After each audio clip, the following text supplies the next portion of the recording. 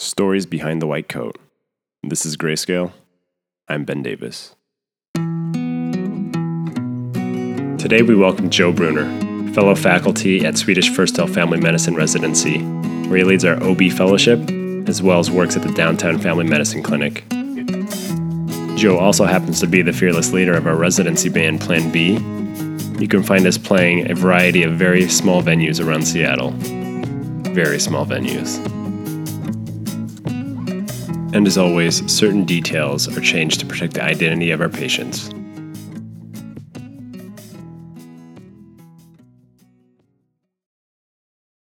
I have thought about the same story to talk about since you invited me, and I still can't figure out why I want to talk about it.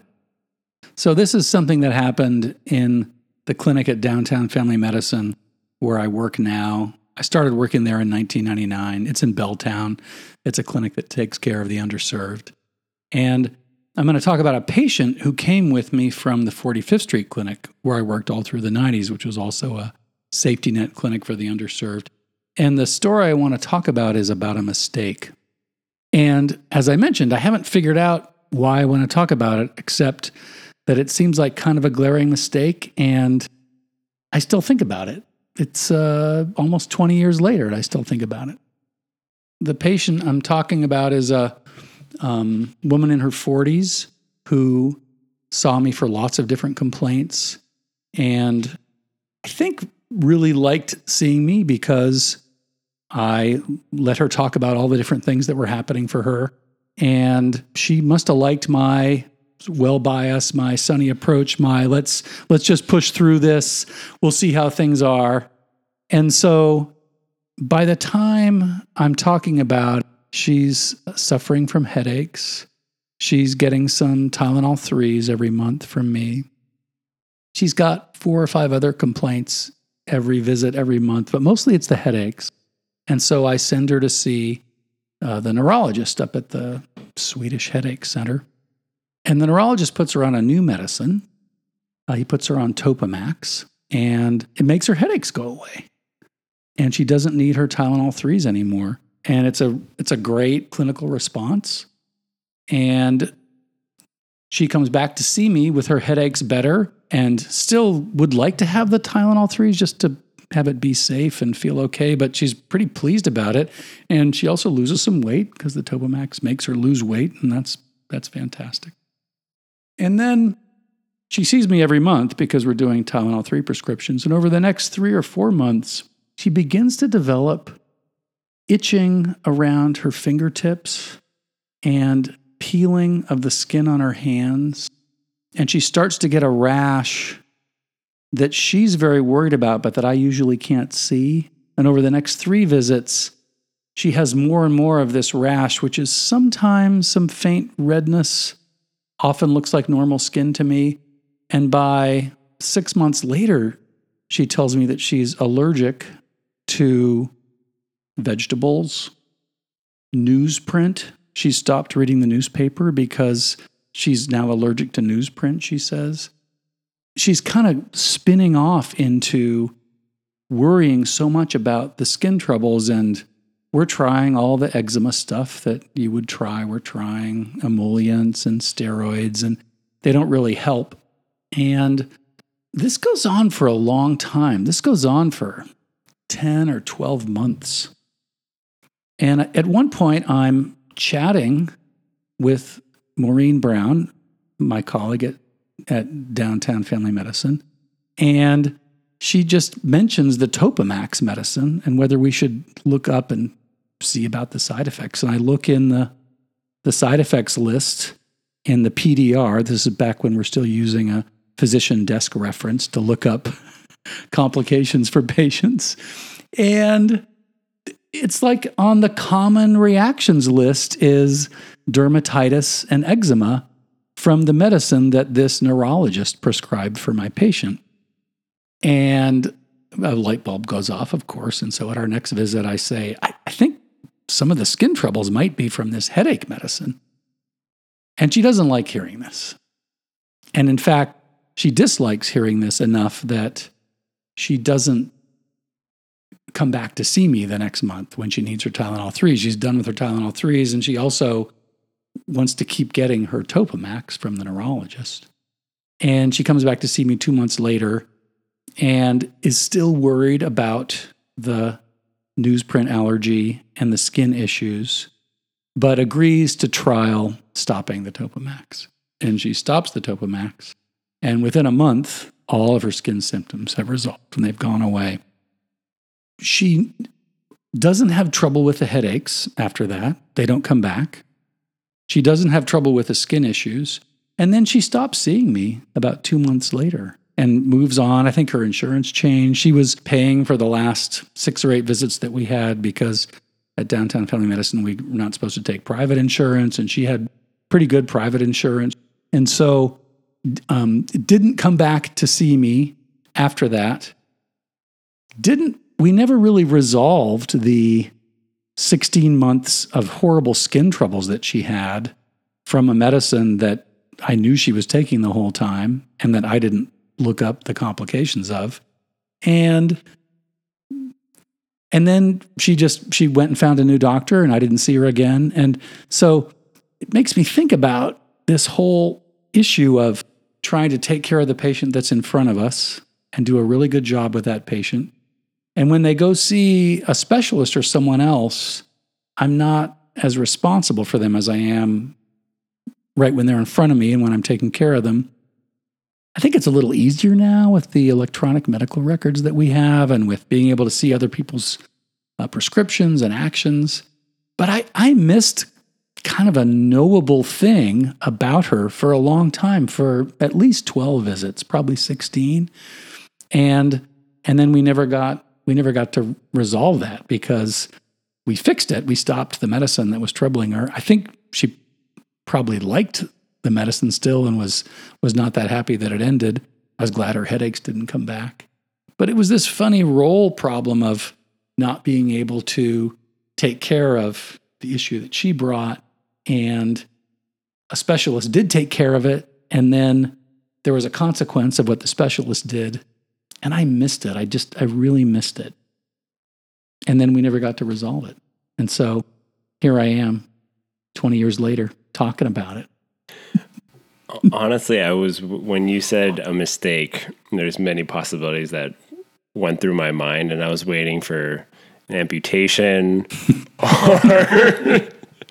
or some kind of aplastic anemia or some kind of weird thing that wasn't found or was caused. And this is actually a pretty benign thing. So honestly, it surprises me quite a bit that this is something that has resonated with you for so long. Honestly, it sounded like it was a pretty good outcome where her rash and her headaches resolved. Granted, it took a little bit longer than it could have been. And I know you said you don't know why you picked it, but do you at least know or can postulate why it bothers you so much? Was it the number of visits it took? Was it because it was a medication side effect that you missed, or something that felt like it was within your grasp that you could have got?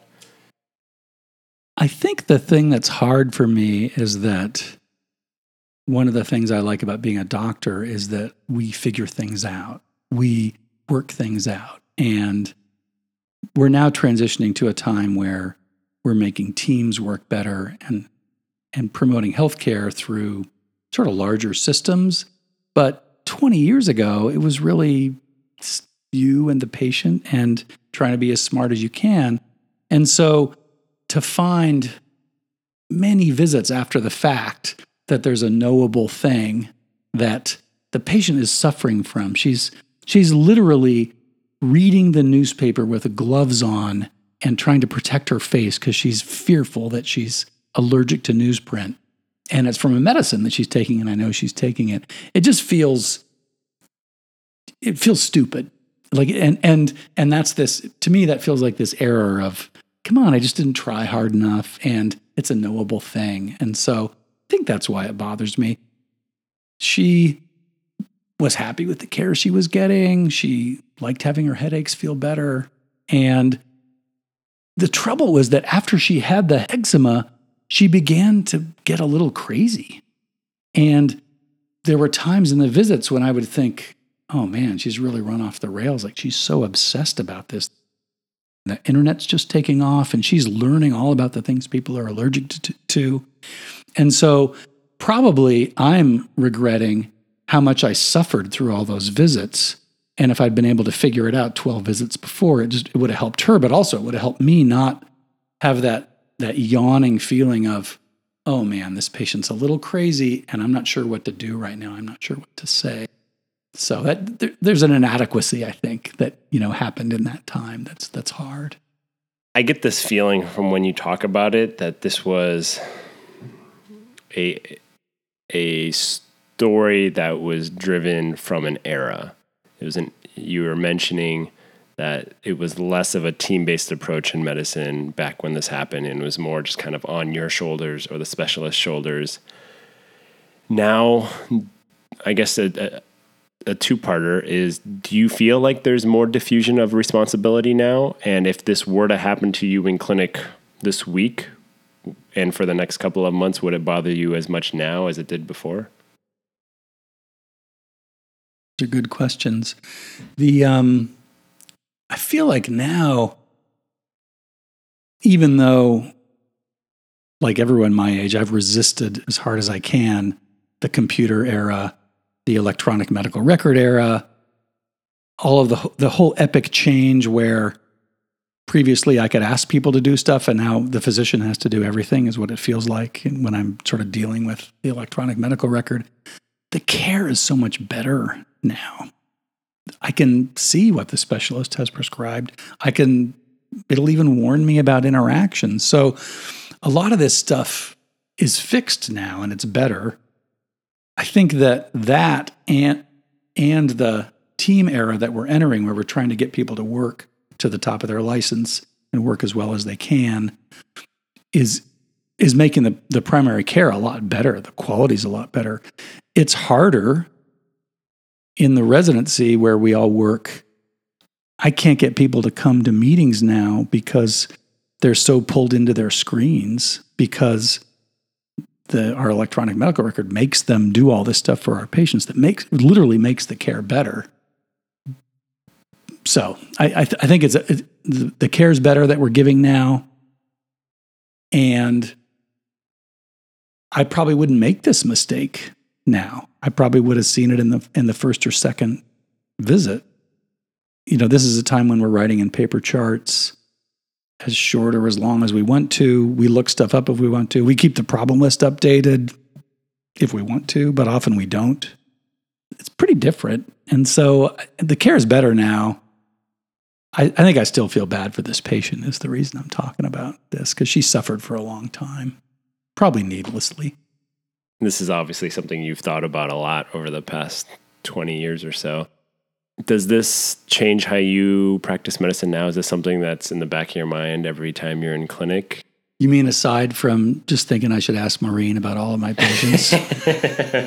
As a quick aside, a quick shout out to Maureen Brown. I don't know if she'll ever listen to this, but Maureen is Joe's counterpart at DFM, and her nickname is Encyclopedia Brown for her vast knowledge of anything and everything medicine related. So she's better than Google. That's right.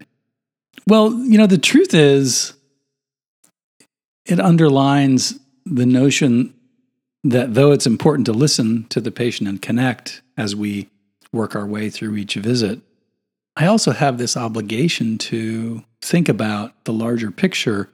And one of the troubles I have, especially in the controlled substance era, where I see somebody every month, is after a while we have the same visit every month.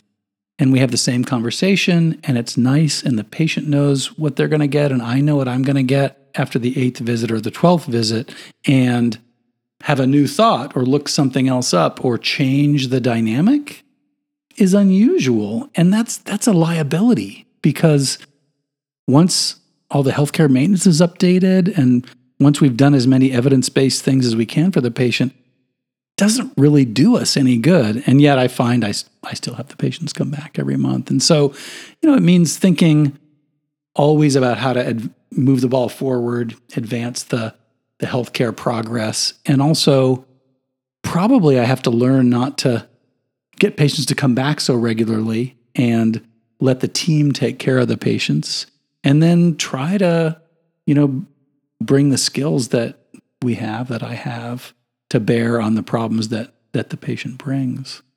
It's challenging. I don't know. I think the easy thing is to have the same visit over and over again. That doesn't really help them. We're in a unique role as faculty at a residency program where we get to see residents over the course of 3 years become interns to seasoned clinicians.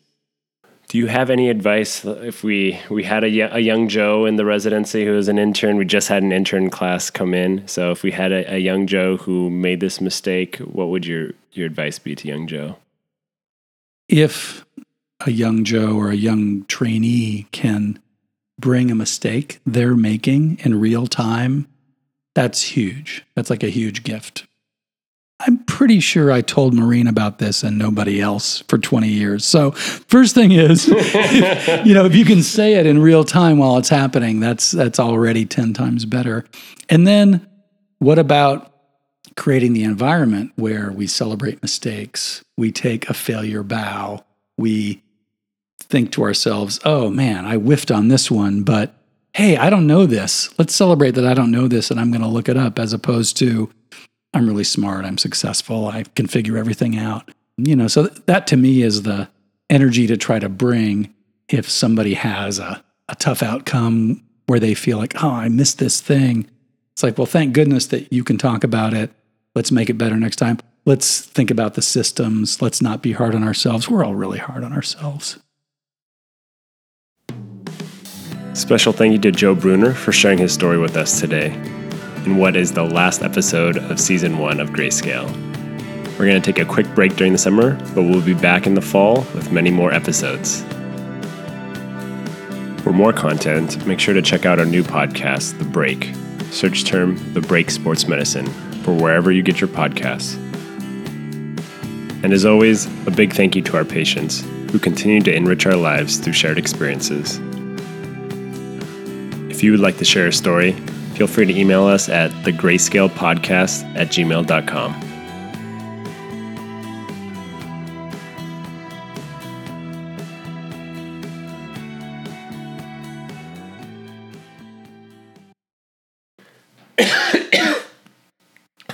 Water went down the wrong tube. I was waiting for you to finish. I was like, I got to cough so bad. Oh, yeah.